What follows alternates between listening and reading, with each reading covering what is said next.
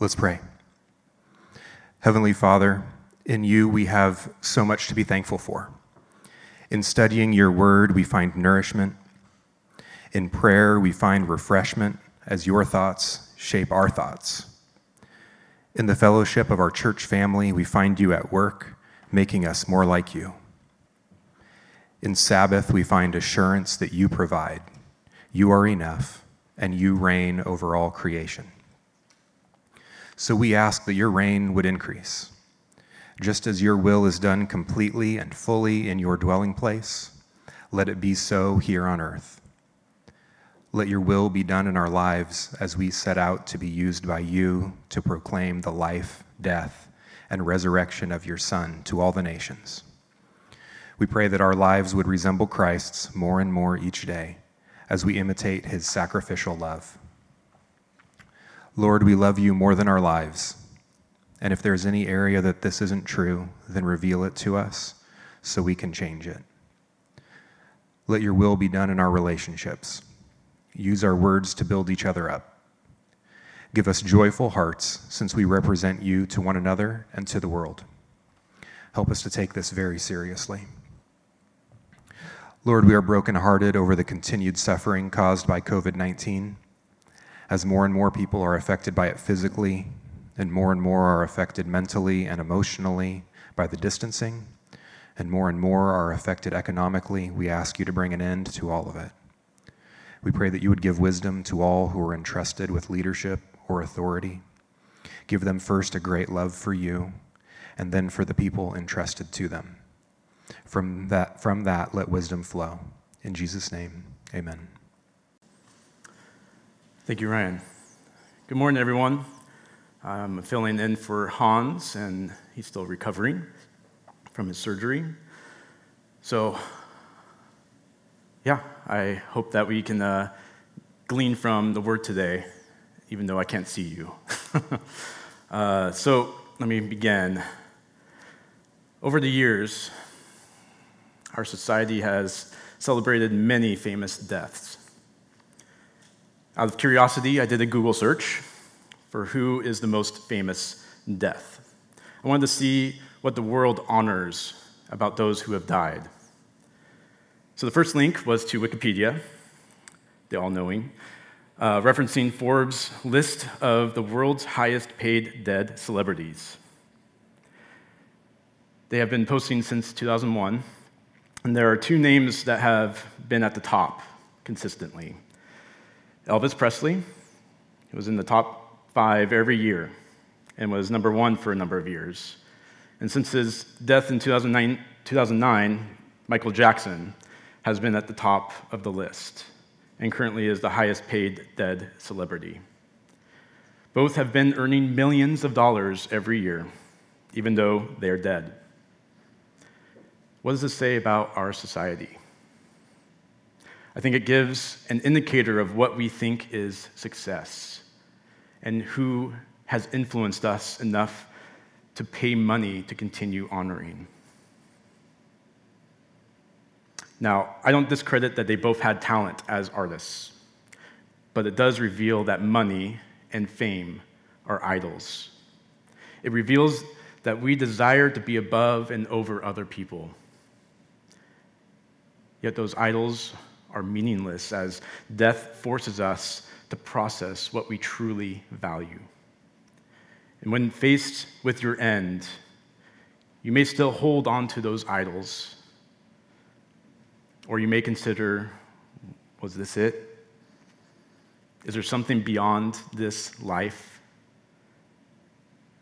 For the Christian, death links us to a primary foundation of our faith. We know sin leads to death. We know Christ sacrificially died.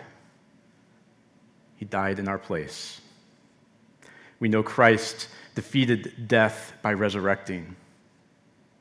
And so I want us to consider in depth, what does the death and burial of Christ implicate for us? In Mark, we're going to see the witness of the burial of Christ compel us to decide who Christ is. And if Christ actually did what he did, then we are recipients of grace, called to die as he died. So let's begin with this first point. The death, burial, and resurrection happened. The death, burial, and resurrection happened. It may seem silly or obvious to say this, yet if we never say it, do we believe it? We have been in Mark, who has been posing this question of who is Christ. We have been given a written testimony, and we are coming to a place where it's very real. This Jesus isn't like the other religious leaders. He made claims about the kingdom of God. He made the claim that he is the Son of God and the Messiah.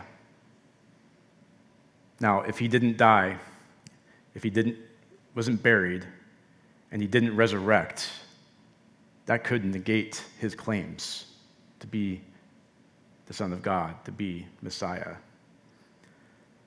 Let's read our text for today and look more closely at the implications of his burial. Let's turn to Mark 15, starting in verse 40.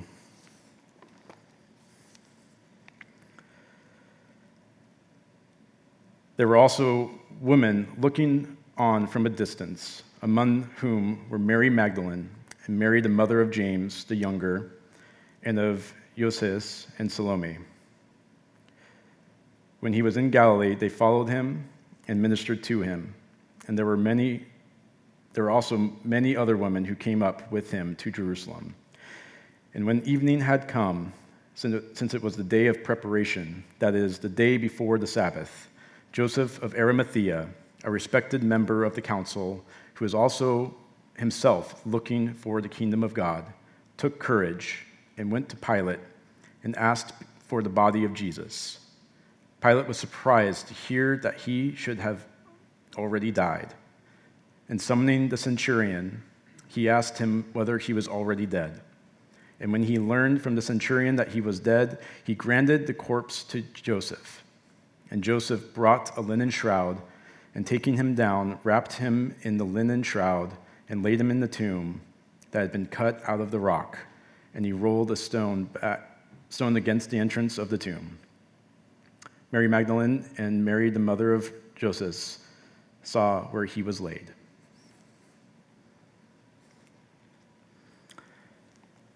Mark is presenting witnesses, and among them are women. See, women were the witnesses of the death, burial, and resurrected Jesus. The 11 disciples were nowhere to be found at the burial in the gospel accounts. And what is interesting about Mark's testimony of these women is that women were viewed very low in regards to social status. It was not accepted to use women as legal witnesses in a court. Yet these women were the primary witnesses of Jesus' death, burial, and resurrection. They were honored by the church despite a society that would rather ignore them. Now, their social status actually strengthens their witness, because if you are already despised in society, why would you want to state your witness that Jesus is Christ, the one who was publicly executed as a criminal, and risk further despisal? The most probable explanation is that they spoke the truth of their witness, that Jesus is the Christ. These women took courage to be witnesses and to take part in the burial of Jesus. So why is the burial that important, you may think? Well, consider, if the burial didn't happen, it opens up many theories of what happened to the body of Christ and could cause doubt on the resurrection. And over the years, there have been theories to discredit the burial of Jesus. And I want to briefly go over 3 and explain why the witness of the burial and empty tomb is true. One theory is that the disciples stole the body of Jesus.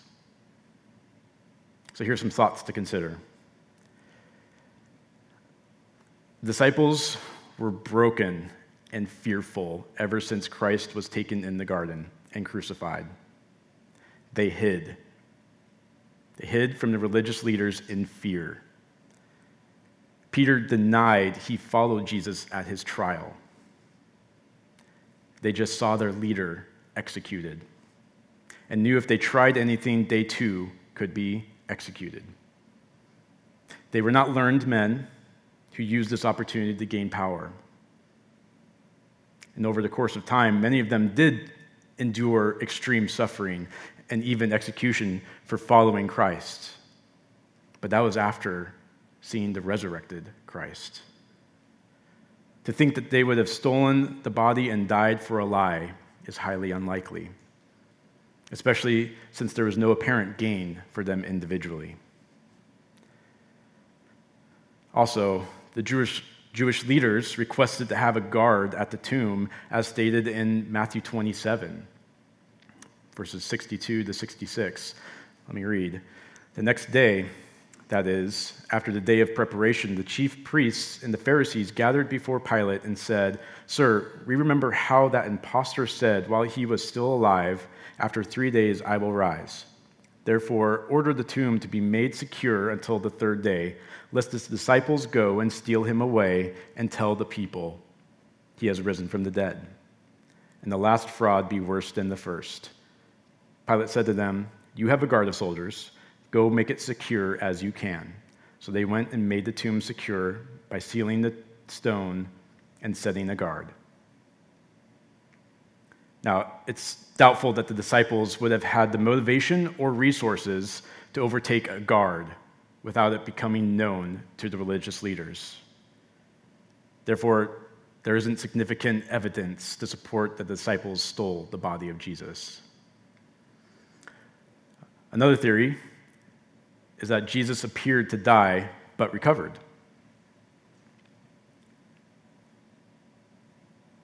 We just went through what Christ endured, from torture to death.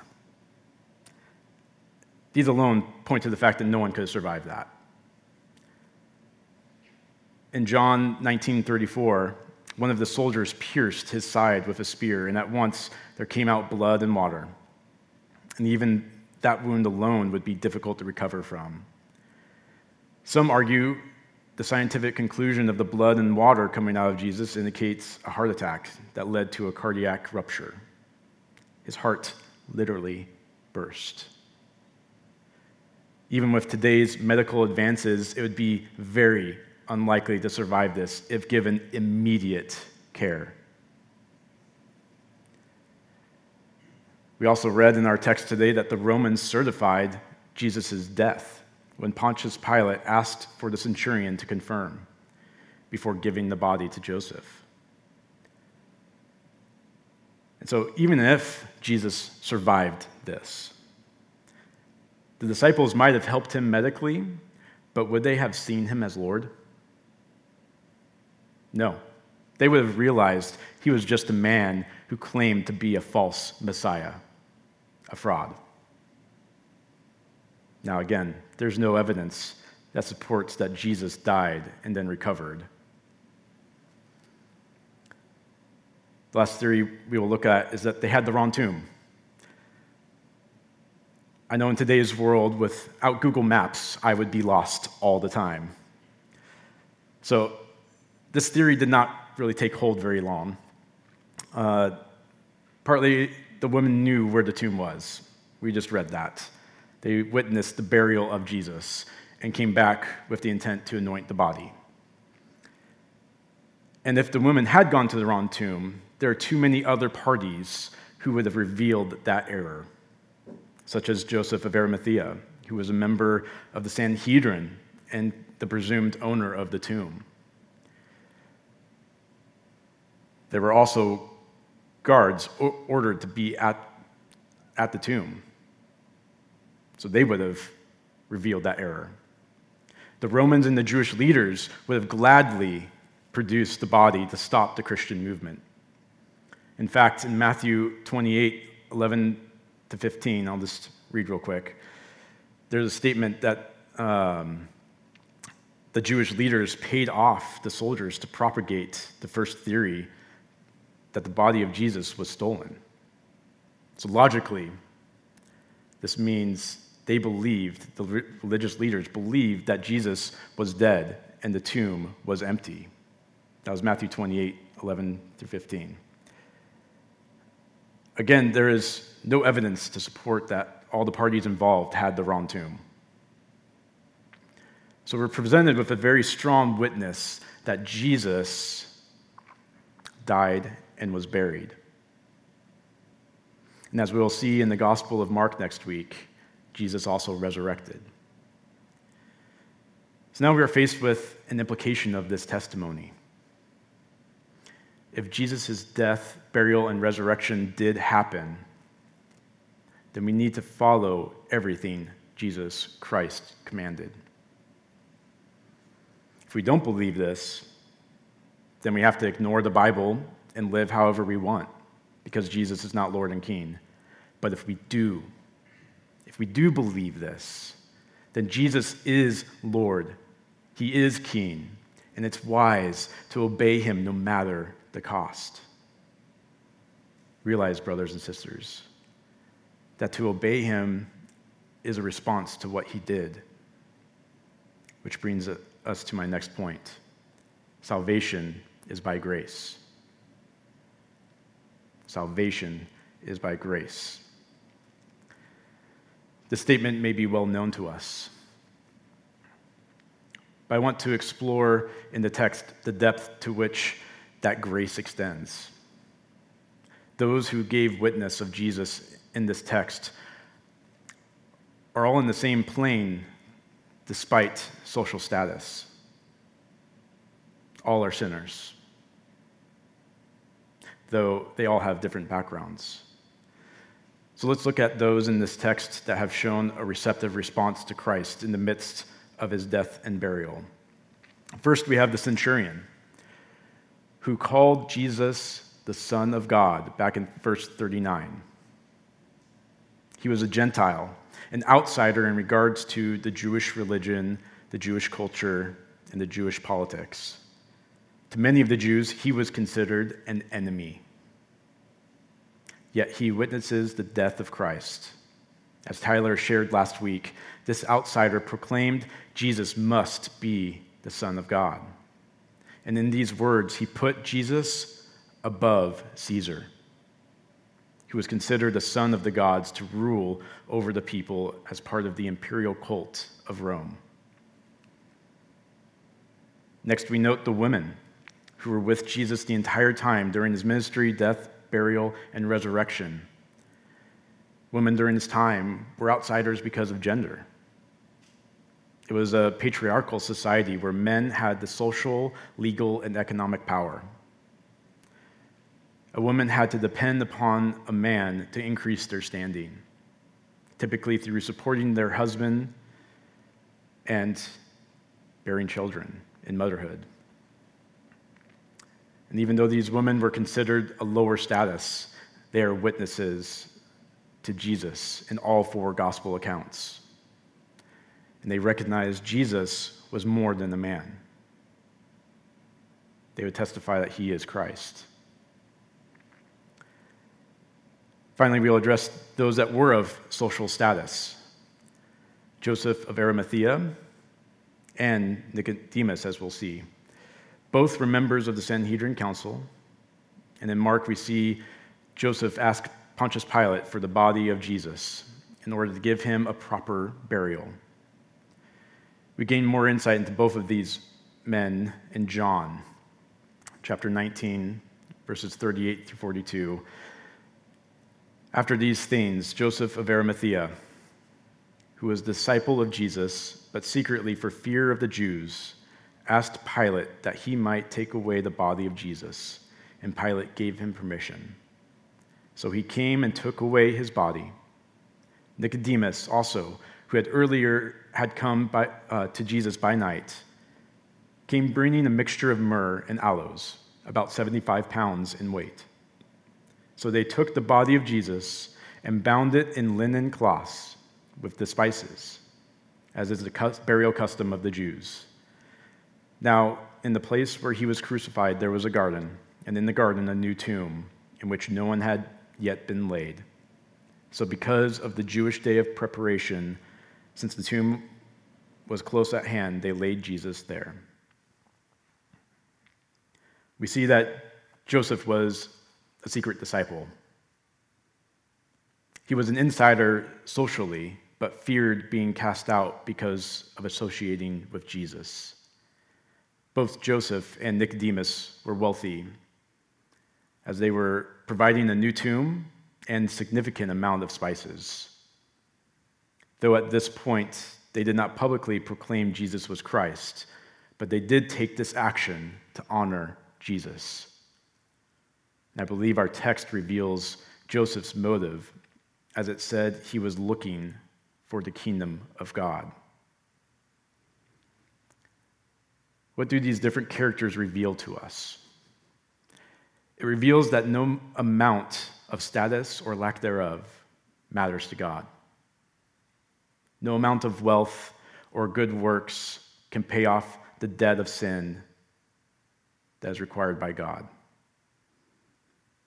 No amount of poverty or social outcast can keep you from Christ. At this point, none of them truly knew what would happen the next few days. But even in the death and burial of Jesus, they bore witness of his unjust and brutal death. They also gave him honor when the rest of the people rejected Jesus as a Messiah or hid in fear, like the 11 disciples did. There was a commonality between those who stood by Jesus even in his burial, this perceived defeat. They were all looking for the kingdom of God that Jesus preached to them. We should be able to identify with at least one of these characters, even if it is only in their social standing as an outsider or insider, rich or poor, pious or sinner. But it goes deeper than this. Again, Mark has been pressing us to answer, who do you say that Jesus is? In looking at the reality of the death, burial, and resurrection of Jesus Christ, and understanding the witness of the centurion, the women, Joseph, and Nicodemus, we are posed with the question, are you seeking the kingdom of God? And if you are seeking the kingdom of God, I hope you can find assurance in your participation in the church today, hearing the word. I hope that you have been realizing the importance of the written word of God to gain understanding. I hope that you have been taking seriously the commands of Christ to love even your enemy. I hope that you are seeing growth in your life because of the work of Christ. Remember, friends, the salvation that Jesus paid for with his very life is given because he was gracious to give it. And hope that each of you will take a moment today to reflect on this costly gift of salvation. The salvation, this forgiveness of our sin, is an invitation to follow Christ that is offered to all. Social status doesn't matter. Wealth or poverty don't matter. And whether you have lived a pious life or have been down in the deepest darkness of sin, it doesn't matter. None of these keep you from the gospel message of salvation in Christ. The only thing that keeps you from it is your rejection of Jesus Christ as Savior and Lord. The centurion, the woman, Joseph and Nicodemus, each showed they witnessed something about Jesus. For the centurion, it was to recognize that this man who was executed was greater than the Caesar he served. For the women, they recognized Jesus practiced what he preached and were determined to give him honor. For Joseph and Nicodemus, it was time to take a step of courage and reveal that they were followers of Jesus. willing to be identified in his burial. A few days later, the resurrection of Jesus would reveal to these followers that Jesus truly is Messiah. He would change their lives from how they perceived God to how they are to live for God. It would cause them to realize that everything Jesus preached about the kingdom of God was true.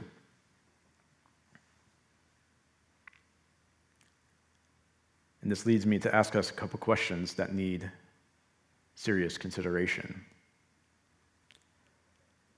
Was what Jesus preached about the kingdom of God true? Was what Jesus preached about the kingdom of God true?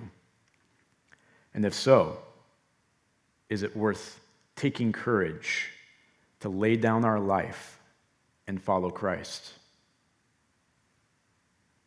Is it worth taking courage to lay down our life and follow Christ? The simple answer is yes and yes. But consider the costs.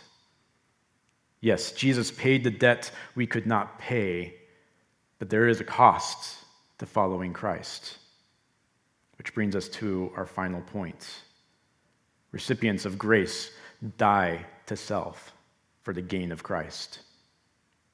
Recipients of grace die to self for the gain of Christ. In contemplating this dying to self, I was reminded of Dietrich Bonhoeffer. He was a theologian, a pastor, a spy, a conspirator to assassinate Adolf Hitler. He was executed at 39 years old on April 9th, 1945. He was a man that very much fought for the true church to survive the Nazi regime that was determined to pervert and destroy the Christian faith. I bring up Bonhoeffer because the quote I'm about to read very much relates to our study of the death and burial of Christ. This is from his book, The Cost of Discipleship. The cross is laid on every Christian. The first Christ suffering, which every man must experience, is the call to abandon the attachments of this world. It is that dying of the old man which is the result of his encounter with Christ. As we embark upon discipleship, we surrender ourselves to Christ in union with his death. We give over our lives to death. Thus it begins. The cross is not the terrible end to an otherwise God-fearing and happy life, but it meets us at the beginning of our communion with Christ. When Christ calls a man, he bids him come and die. It may be a death like that of the first disciples who had to leave home and work to follow him, or it may be a death like Luther's, who had to leave the monastery and go out into the world. But it is the same death every time. Death in Jesus Christ, the death of the old man at his call. There are a couple points that Bonhoeffer makes here that I want to focus on. First, when Christ calls a man, he bids him come and die. We must realize that Christ did not call us to have your best life now. In fact, it is to die to our selfish pursuits in order to make Christ our highest pursuit. It may look different for each of us. It may change in the season we are in. And back in our text, for the centurion, it was recognizing that there was someone greater than his earthly king. For the woman, it was staying with Jesus even through his burial, though in the moment there was great uncertainty of who Jesus was. For Joseph and Nicodemus, it was time to take courage and give honor to Jesus in his burial, even though their status could be taken away if the Sanhedrin found out. And even in their participation in the burial, they were humbling themselves, as typically the women were the ones who took care of the burial duties. We each must recognize what must be given up as we respond to the call of Christ to follow.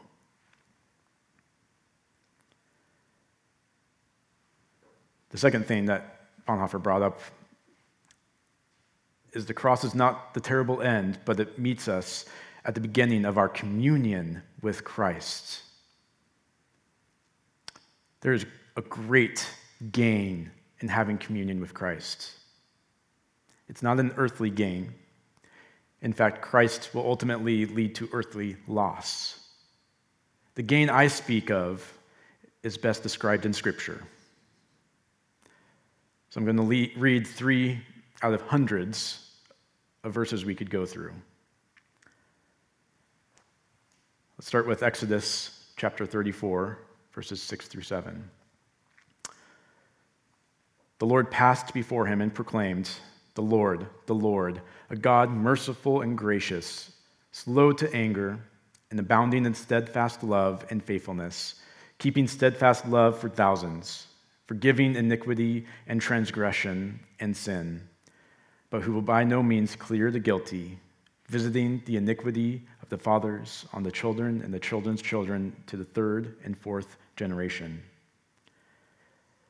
Now, we've gone over this verse many times, so I'm not going to go very deep with this, but it speaks to our gain in a relationship with the Lord that's built on his steadfast love and his justice.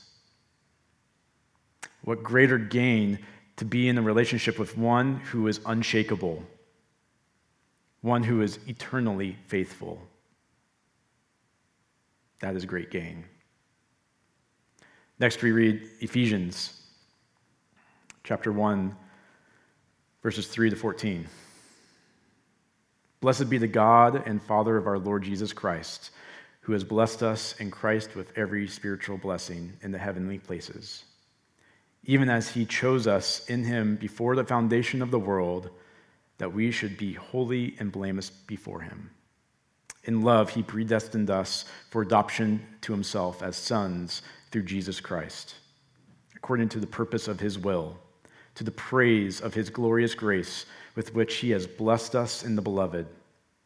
In him we have redemption through his blood, the forgiveness of our trespasses, according to the riches of his grace, which he lavished upon us, in all wisdom and insight, making known to us the mystery of his will, according to his purpose, which he set forth in Christ as a plan for the fullness of time, to unite all things in him, things in heaven and things on earth. In him we have obtained an inheritance, having been predestined according to the purpose of him who works all things according to the counsel of his will, so that we who were the first to hope in Christ might be to the praise of his glory. In him you also, when you heard the word of truth, the gospel of your salvation, and believed in him, were sealed with the promised Holy Spirit, who is the guarantee of our inheritance until we acquire possession of it, to the praise of his glory. Again, there's a lot here, so I'm going to keep it simple and short, and you can look up our previous teachings on Ephesians. But to sum up, our gain in Christ is to know that there is an eternal unity, an eternal security as adopted children that is only found in Christ. Again, that is great gain. Finally, let's read John chapter 13, verses 34 to 35. This is Jesus speaking. A new commandment I give to you, that you love one another. Just as I have loved you, you also are to love one another. By this all people will know that you are my disciples, if you have love for one another. in this third verse, I want us to understand that the love of Christ brings us to a deeper fellowship to love each other as fellow disciples. So we not only gain an eternal relationship with Christ, but we gain everyone that also chooses Christ. No amount of money or power could replace this. And I hope this encourages us to see there is great gain in Christ. Now, I have a final question for us to ponder. How will I lose my life for Christ because he is worthy? How will I lose my life for Christ because he is worthy? To consider this question, let's look at the verses that Sam read earlier to us. In Mark chapter 8, verses 34 through 38. In calling the crowd to him with his disciples, he said to them, "If anyone would come after me, let him deny himself and take up his cross and follow me. For whoever would save his life will lose it. But whoever loses his life for my sake and the gospel's will save it. For what does it profit a man to gain the whole world and forfeit his soul? For what can a man give in return for his soul? For whoever is ashamed of me and of my words in this adulterous and sinful generation, of him will the Son of Man also be ashamed when he comes in the glory of his Father with the holy angels." So this is not me asking you this question. It is Christ asking. Remember, he is the one calling you to come and die. There is a cost to follow Christ. We are living in a culture that has a social cost to proclaim Christ as Lord. This has occurred in part because Christianity in America has been perverted with hypocrisy when we act just like the world or act higher than thou. It has led the church in general to lose sight of the fundamentals of who Christ is and who we are called to be. Another cause to the social costs is that despite our failing as the church in whole, people are still offended by Christ. People are still offended by Christ. They are offended when in the name of Christ we fight for justice that exposes the world's sin. They are offended when we declare that there's only one way to reconcile with God, and that is through Christ, through his death and resurrection. We all have a social cost to pay in following Christ, but that's not the only cost. There are other costs that you and I will have to navigate in how we use our time, our talent, our treasure. Maybe it's carving time to be in the Word. Maybe it's being the one to initiate loving those around you instead of waiting for it to happen.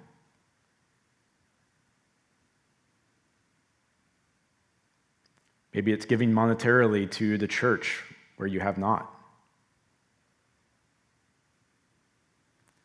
Maybe it's acknowledging your sin and realizing you need to repent to Christ. Maybe it is seeking support from your brothers and sisters when life feels like it's overcoming you. Maybe it's being the one to give time and energy to someone in need. Maybe it's standing for Christ at the expense of your reputation. Maybe it's doing the work to reconcile with someone. How will I lose my life for Christ? how will I lose my life for Christ? There are many choices we each will need to make in this life. And we need to realize that those Christ-honoring choices will lead us to die to self and gain Christ. And they will also hold our proclamation that Jesus Christ is our Lord. Jesus Christ is worth it. We know this as we have looked at the account of the burial of Jesus. We have been given testimony that the death, burial, and resurrection happened. And we are compelled to do something with this truth. We are compelled to continue the testimony of declaring Jesus is the Christ and he is the Lord. We are compelled because he brought salvation to all by his grace. It doesn't matter if you are a Jew, a Gentile, a king, or a prostitute. The gospel overcomes these divides. Because the only divide that matters to God is the one that is between you and God. Even though the invitation was to everyone, only those that answer the call to die to self and live for Christ receive that salvation and find that there is no longer separation due to sin. And in this, we begin to experience the communion with Christ, the gain of our inheritance. And in Christ, we understand how the eternal love of Christ transforms us into a new creation. So I plead with you to decide that Christ is worthy to die for. Take courage to take a step of death that gains Christ.